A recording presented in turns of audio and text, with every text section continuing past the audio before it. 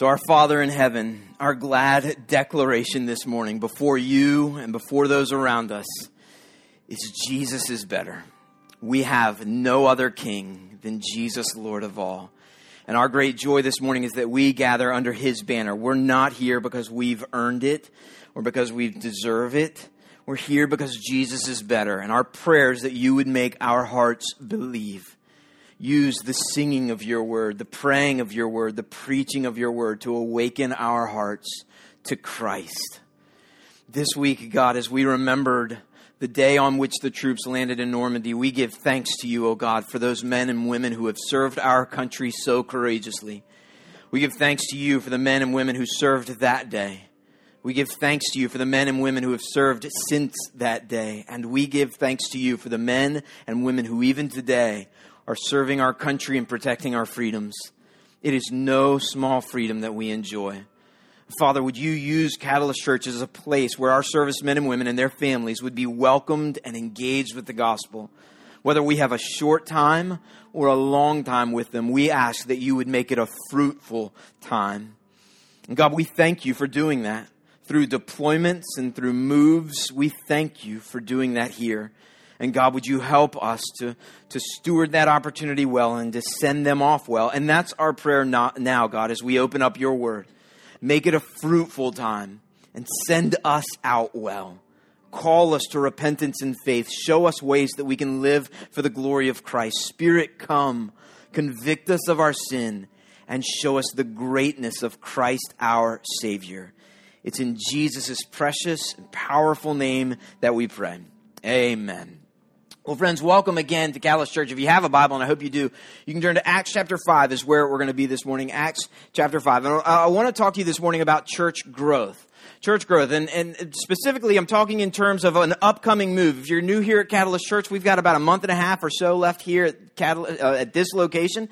And then we're going to be moving to 311 Selden Road. August 1st is, or the first Sunday in August, we'll hold our first service there. It may not be August 1st. I think it's the 4th. You can show up August 1st if you want, but you'll be alone. So August, we're moving there, and we are excited. Man, I'm thrilled. I am excited to get back to a 7-minute walk within the campus of CNU and to be able to minister to 5,000 college students there on that campus. I'm excited to be in an actual neighborhood. This is the first time our church will be in a neighborhood. We've been in a coffee shop, which was in a shopping center. We've been in a church, which was along a major thoroughway. And we've been here, which, if you noticed, is not in a neighborhood. And so we are excited. 2,200 homes within a 1-mile radius of our new location. A lot of great opportunity for ministry there. And we're excited. And so we're talking through the book of Acts, looking at selected passages in the book of Acts. We're talking about church growth. And so we've got this upcoming move, and if I haven't said it, let me go ahead and say it. I hope you make the move with us. I hope you make the move with us. I hope you transition with us well to this new location. You see all that the Lord's going to do. And we're asking this question in this series. What would it look like for you to be a growing part of a growing church? What would it look like for you to be a growing part of a growing church? The book of Acts is the story of the living Christ building his church. In fact, in Acts chapter 1, Luke, who wrote the book of Acts, says that he wrote his first book, which was the Gospel of Luke. He wrote that so that this guy named Theophilus would know all that Jesus began to do and teach.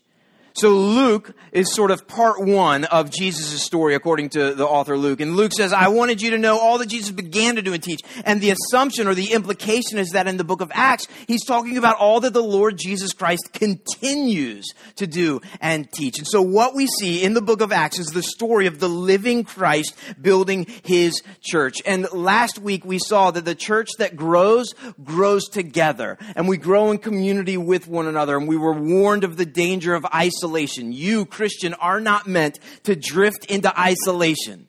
But that's where we all drift, right? We like to pull our car into our garage, shut the door behind us, and then go inside and protect ourselves from the outside world. You're not meant to drift into isolation. You're meant to be and pursue great gospel-centered community. And so we saw last week that the church that grows together. And this week, we're going to see that the church that grows outward. it grows outward. It grows in impact in its community. It grows in impact in its ministry. It grows in reach and an impact to those around us. And before we jump into Acts, I want to remind you, 2 or 3 weeks ago, we prayed for Vince Blueball. Vince is a dear friend who came and preached a couple weeks ago and told you guys about some heart conditions that he had. He had some tests this past week, and everything came back really good.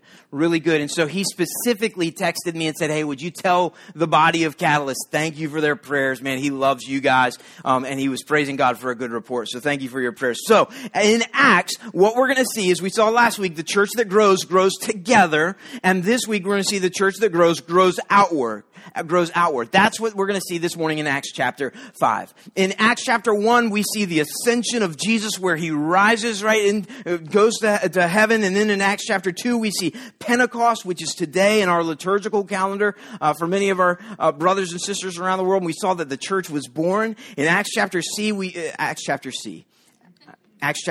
we see a lame beggar is healed, and we see Peter preach in Solomon's portico, this place where they gathered. And then in Acts chapter 4, we see Peter and John arrested, and the church displayed great boldness and unity in prayer. And then in Acts chapter 5, verses 1 through 11, is one of those passages where if I could take something out of the Bible, to be honest with you, I'd be tempted. With Acts chapter 5, verses 1 through 11. It's the story of Ananias and Sapphira. And we're not going to look at it in depth this morning, but it's the story of Ananias and Sapphira, which is this couple that lie to the church. And they lie about money. And they lie to Peter. And Peter says, why'd you lie to the Holy Spirit? And God, in an act of severity, kills them. Like on the spot, kills them. Like no discussion, no question and answer session, no, hey, let's talk about it. It's just an act of swift severity. But what we see in Acts chapter 5, beginning at verse 12, right after that, is we see that on the heels of the display of God's severity in verses 1 through 11 are many displays of his goodness, beginning in verse 12. We see a display of his severity in verses 1 through 11. But beginning in verse 12, we see many displays of his goodness. Look at Acts chapter 5, verse 12. Now many signs and wonders were regularly done among the people by the hands of the apostles. And they were all together in Solomon's portico. You can tell how right after this, or right before this, you had Ananias and Sapphira and this act of severity, this display of God's severity. And now God is saying, and his goodness, many, many signs and wonders of his goodness. Now, what we're going to do this morning is we're going to ask the question, what are these signs and wonders, and what do they have to do with us? Right? And we're going to see that they're in response to prayer. So prayer has something to do with these signs and wonders. We're going to see that Luke uses the word performance. So these signs and wonders are a performance. They're God performing, sort of as though he's on a stage displaying and performing. And we're going to see that there's a call to participation. So if you're Southern Baptist like me and you love 3-point alliterated sermons, have I got a gift for you this morning, right? Prayer, performance, and participation. We're not going to follow that outline, but we could. So what we're going to see, and I don't want you to miss this. So we've got this screen up on this verse up on the screen. These verses. This is an answer to the prayer that the church had prayed in Acts chapter 4. The signs and wonders of Acts chapter 5 are a direct response and answer to the prayers that the church prayed in Acts chapter 4. Look, you can see it right there. Acts chapter 5, verse 12. Now many signs and wonders were regularly done among the people by the hands of the apostles, and they're all together. Acts chapter 4, where did that come from? And now, Lord, this is the persecuted church praying. And now, Lord, look upon their threats and grant to your servants to continue to speak your word with all boldness while you stretch out your hand to heal, and signs and wonders are performed through the name of your holy servant Jesus. Don't miss this. The signs and wonders of Acts chapter 5 are a result of the prayers of Acts chapter 4. And we're going to ask the question in just a few minutes, what prayers are you praying today that just might bear fruit tomorrow? What prayers are you praying today that just might bear fruit tomorrow? Somebody asked me one time, they said, Jeff, if all of your prayers for the last week were answered, how many people would be saved? How many missionaries would be sent out? How many churches would be planted? How much ministry would be done? How much healing would take place? If all of your prayers from last week were answered, and if you're like me, you start to shuffle your feet, and a question like that kind of reveals the absence of your prayers. You're like, well, what had happened was, right? And you realize you got no good excuses. So that's what we're going to talk about this morning, these signs and wonders. So we see that they're a response to the prayer that the church had prayed in Acts chapter 4. And in Acts chapter 5, we see a couple of phrases that help us understand the nature of these signs and wonders. Luke says that they were done by the hands of the apostles. These signs and wonders were done by the hands of the apostles. Now look at your hands, right? They're pretty simple. Not much to them. There's nothing fancy about them, right? But that's Luke is saying it was through their hands, and they didn't have like super spiritual hands, right? They didn't have like extra spiritual fingers, right? They're just like you and I, right? But these signs and wonders were done by the hands of the apostles. And let's not miss this again. The prayer of Acts chapter 4 done through the hands of the apostles. It is not a contradiction to pray in Acts chapter 4 for something and then to see the hands of the apostles involved in it in Acts chapter 5, right? God didn't use some sort of supernatural spiritual means, extra spiritual means to accomplish this prayer. He used the hands of the apostles. What would it look like for your hands to be the answers to somebody's prayer? What would it look like for your hands to be the means that God used to answer somebody's prayer? That's what we're seeing. Yes, they prayed for it in Acts chapter 4. And yes, they lived it. They acted the miracle, to borrow a phrase from somebody, in Acts chapter 5. So they were done by the hands of the apostles. They were done, if we're working our way backwards through this sentence, they were done among the people. Among the people, meaning the church was involved. They were out in the midst of the community. They were plugged in. We tend to get into our Christian bubbles, right? And our Christian subcultures. And we realize that if we can go way too long and realize we haven't hung out with a non-Christian in a long time. That's not good, right? So they were done among the people. They were done regularly.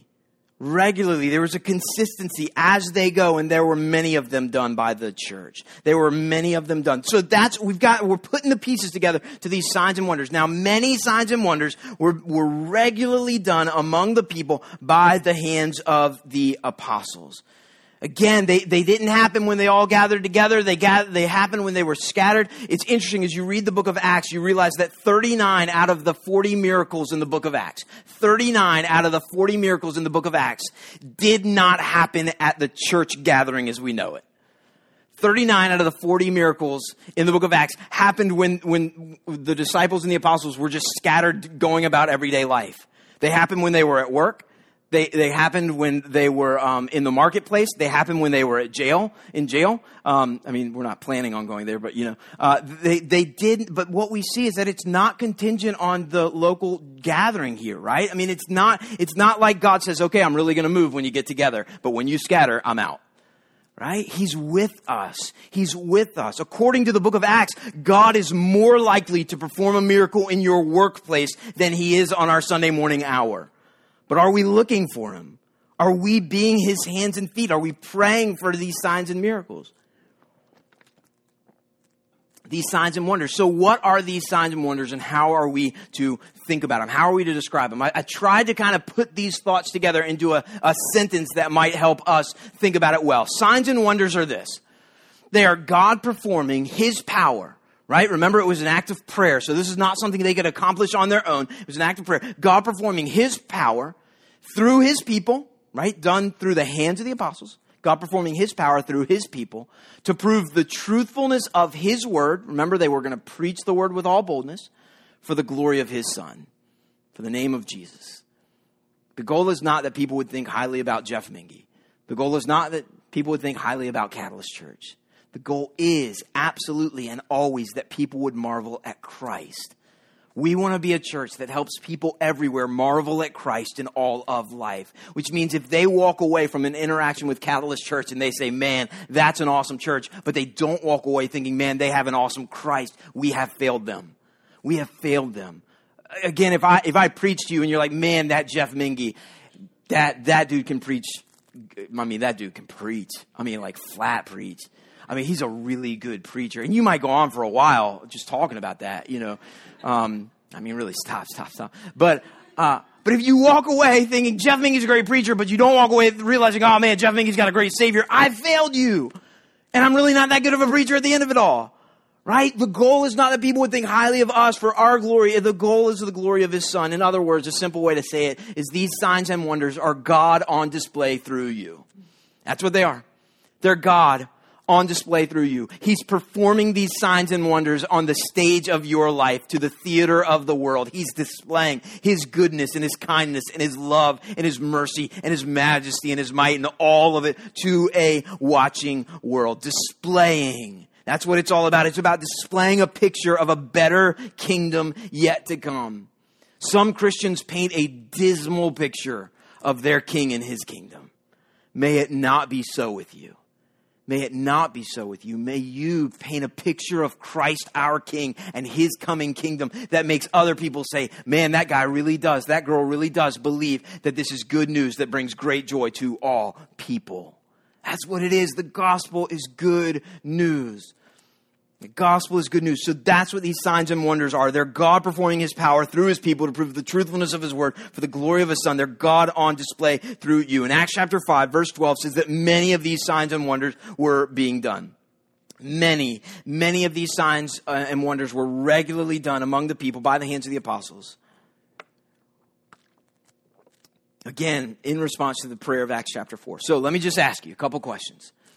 Have you seen or have you shown any evidence of the coming kingdom?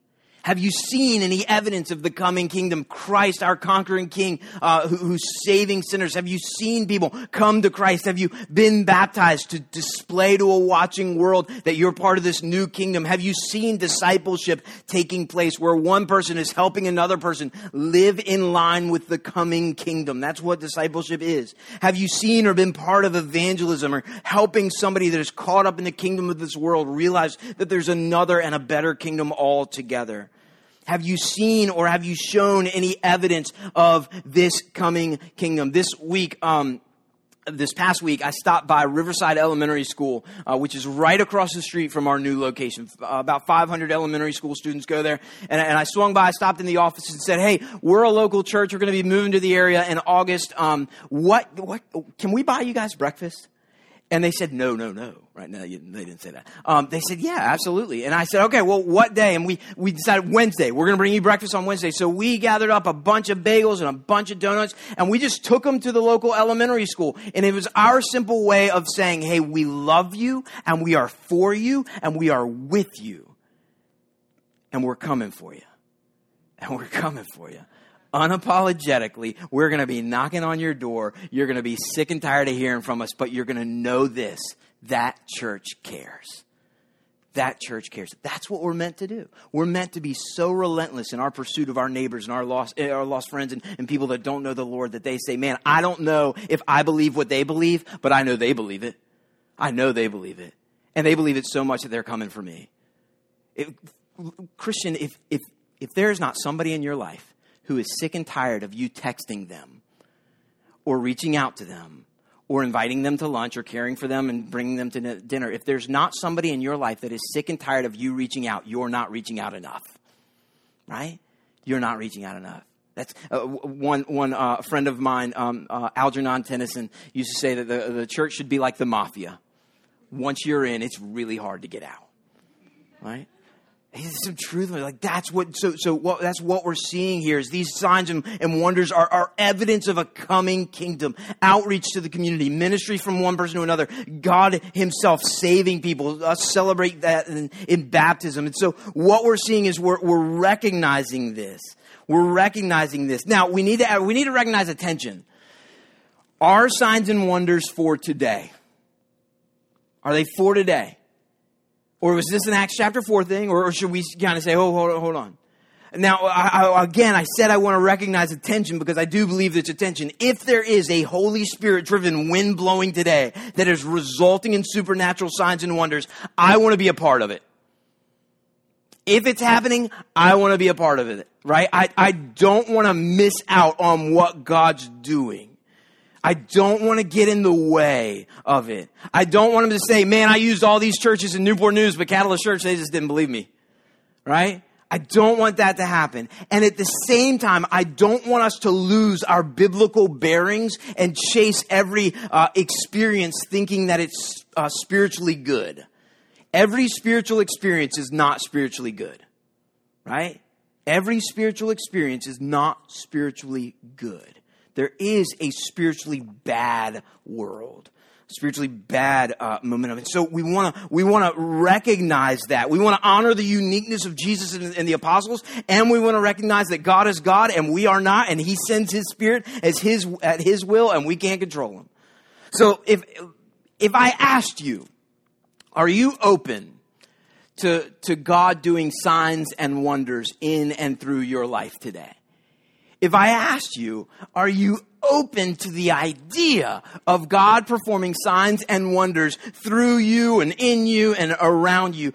I think many of you would say a hesitant, yeah, I think so. Yeah. Right? I think that kind of that charismatic with a seatbelt, like cautious, but yeah, I'm really excited, but I'm slow because I'm nervous. That kind of, probably a hesitant yes. If I asked you, are you open to God doing signs and wonders through you or around you? Probably a hesitant yes. But if I asked you, are you praying for God to do signs and wonders in you and through you? Then all of a sudden it becomes an absent no. An absent no.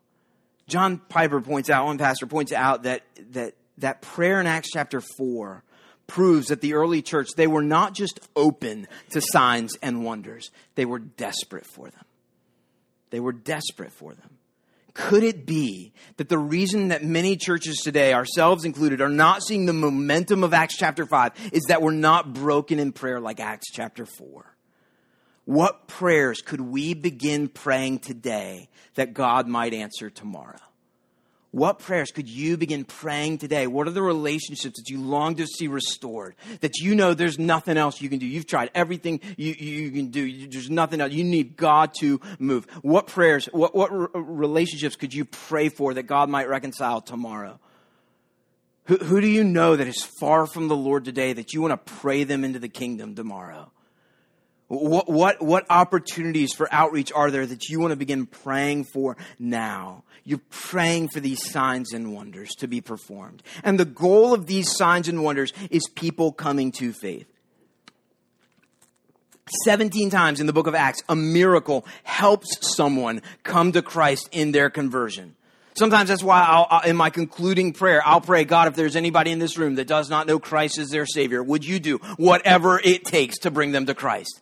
That's one of my ways of praying for God to do signs and wonders in your life if you're not a Christian. Whatever it takes. That's a blank check to God, which is always really dangerous to give, right? But it's a prayer that God would move. Again, this goes back to the prayer in Acts chapter 4. What were they going to do while God performed signs and wonders? They were going to continue to speak your word with all boldness. That's how people were being saved. These signs and wonders played a supporting role to the work of the word. The work of the word. The word was doing the work. The prayer was supporting the work. The signs and wonders were supporting actors and actresses. The word was the main character. We get into trouble when we reverse those. And we say, God, I just want an experience. I just want an experience. And we forget about His word. And we put the experience at the front and His word at the back. That's not how it's meant to be. In Acts, it's the result, right? The signs and wonders, the experiences were supporting actors and actresses to the impact of the word. So let's not pray for signs and wonders if we're not willing to speak His word, to let His word spread in influence. Let's not pray for God to do something if we're not going to live like He's already done something and said something in His word. So what happens after they begin to see these signs and wonders? What happens? Verse 13, none of the rest, it's everybody else in the community, none of the rest dared join them. It's an odd passage to look at on a series in church growth.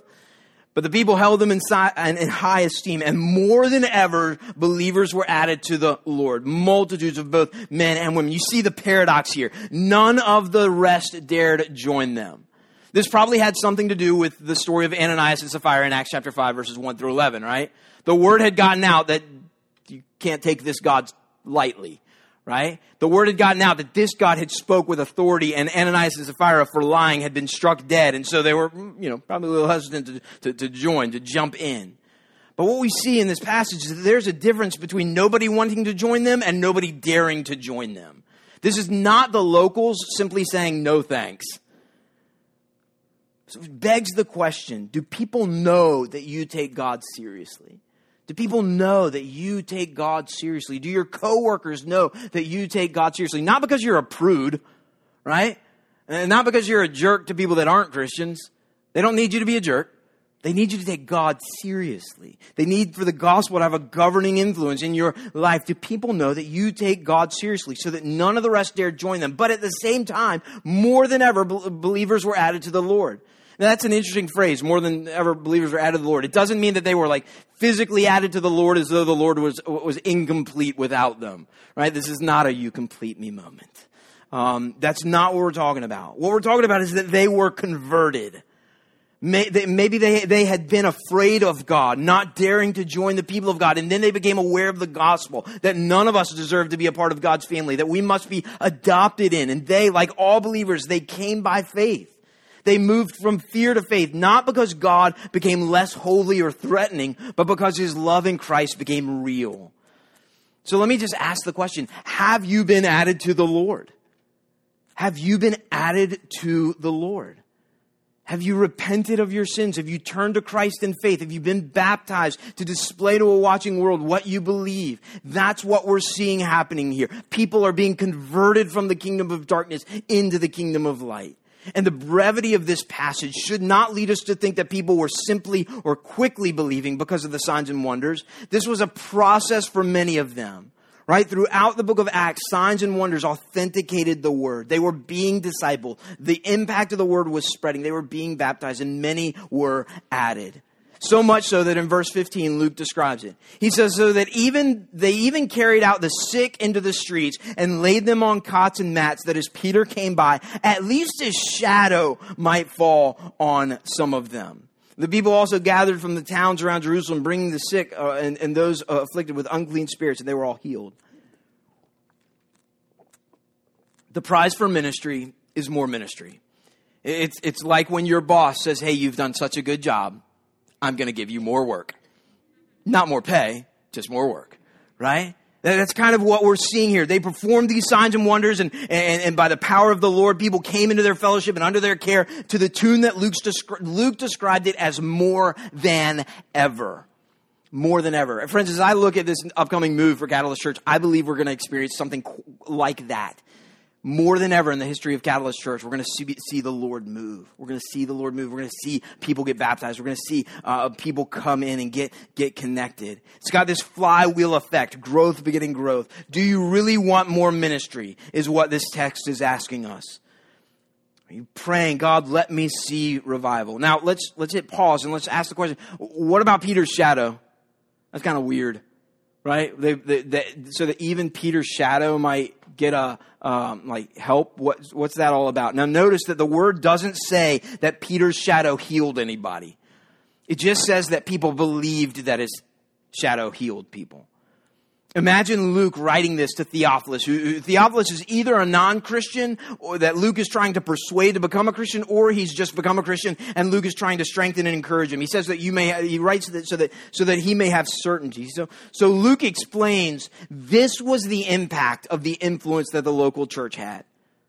People were drawing so near that, man, if I can just get in with their fellowship, if I can just get a touch of them, if I can just get near them, man, it would have a saving and a powerful influence on me. You've probably done this with somebody you admired. Can I just get some time with you? I just want to be around you. I just want you to sort of rub off on me, so to speak. But again, it's asking us the question, do you have a reputation that suggests your gospel is really that powerful?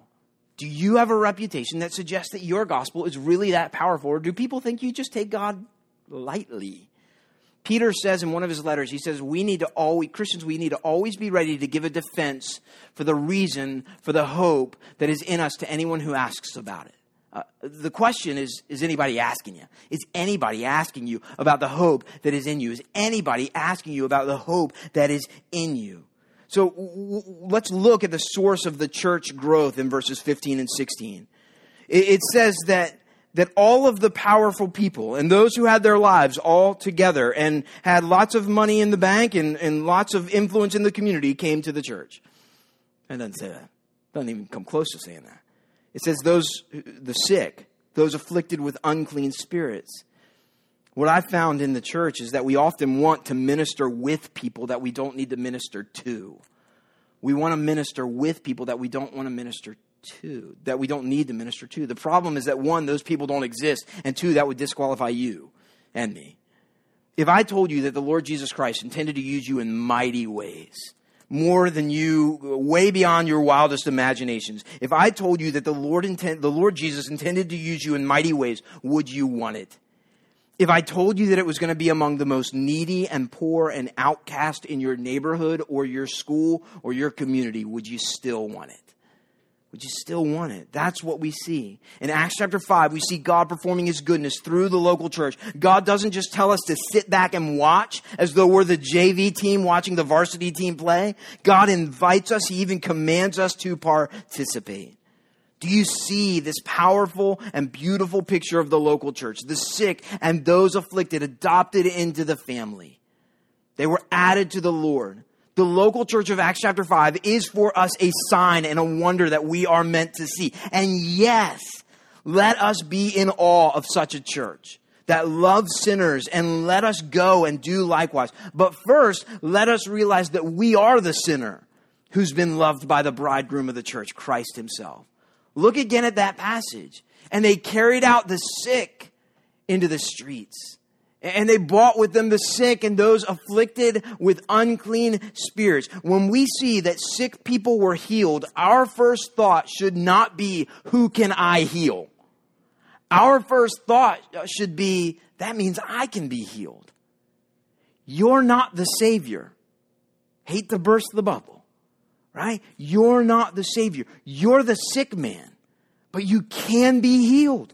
You can be healed. You can be added to the Lord. You don't need Peter's shadow. You need only the cross and the empty tomb of Christ. So have you come to him? Have you come to him? We come this morning to the communion table in which we remember the Lord's death and his burial and his resurrection in our place. We eat the bread remembering that Christ's body was broken for us. We drink the juice remembering that his blood was poured out for us. We come to the table as a reminder that we have come to the Lord, not in hopes of a passing touch of Peter's shadow, but in confidence of a lasting touch of Christ's death and resurrection, which can be ours by faith. So let me just ask you again, have you come to him?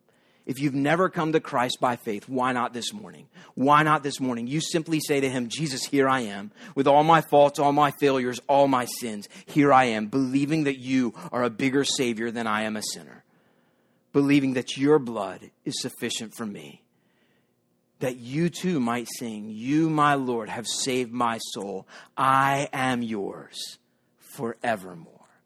Friends, in just a moment, I'm going to pray and invite you to come to the table and get the elements and take them back to your seats. And then once we're all seated, we will partake together. We have a gluten-free option for our gluten-free brothers and sisters that need that. But we are always glad to celebrate the Lord's table, the Lord's Supper, as we remember the death, the burial, and the resurrection of Christ our King. Let's pray together. Father, thank you for the gospel. The good news that Christ died, not just for the sins of the world, but for my sins and for the sins of those in this room. The good news that Christ died for our sins in accordance with the Scriptures, that he was buried and on the third day rose again in accordance with the Scriptures. And God, I pray that if there's anybody in this room that does not know Christ as their Savior, you would do whatever it takes, whatever signs and wonders necessary to bring them to Christ. God, maybe even this morning as they hear the gospel explained, you might be stirring in their heart and they might say, today, Jesus, I come. Today, Jesus, I come. That they might come to the table for the first time as a believer. That they might come in faith. God, as we gather together this morning, as we come to the table, let us remember that we come by grace. None of us deserve this. None of us deserve this. We come because you have shown us the greatest sign and the greatest wonder. Christ on the cross in our place, our substitute, drinking the cup of the wrath of God, bearing the full weight of the wrath of God in our place. So Jesus, this morning as we come to the table, may we come to you by faith. May we taste and see that you are unwaveringly good to us. And may we feast this day and all days on Christ our Savior. We pray in Jesus' precious and powerful name. Amen.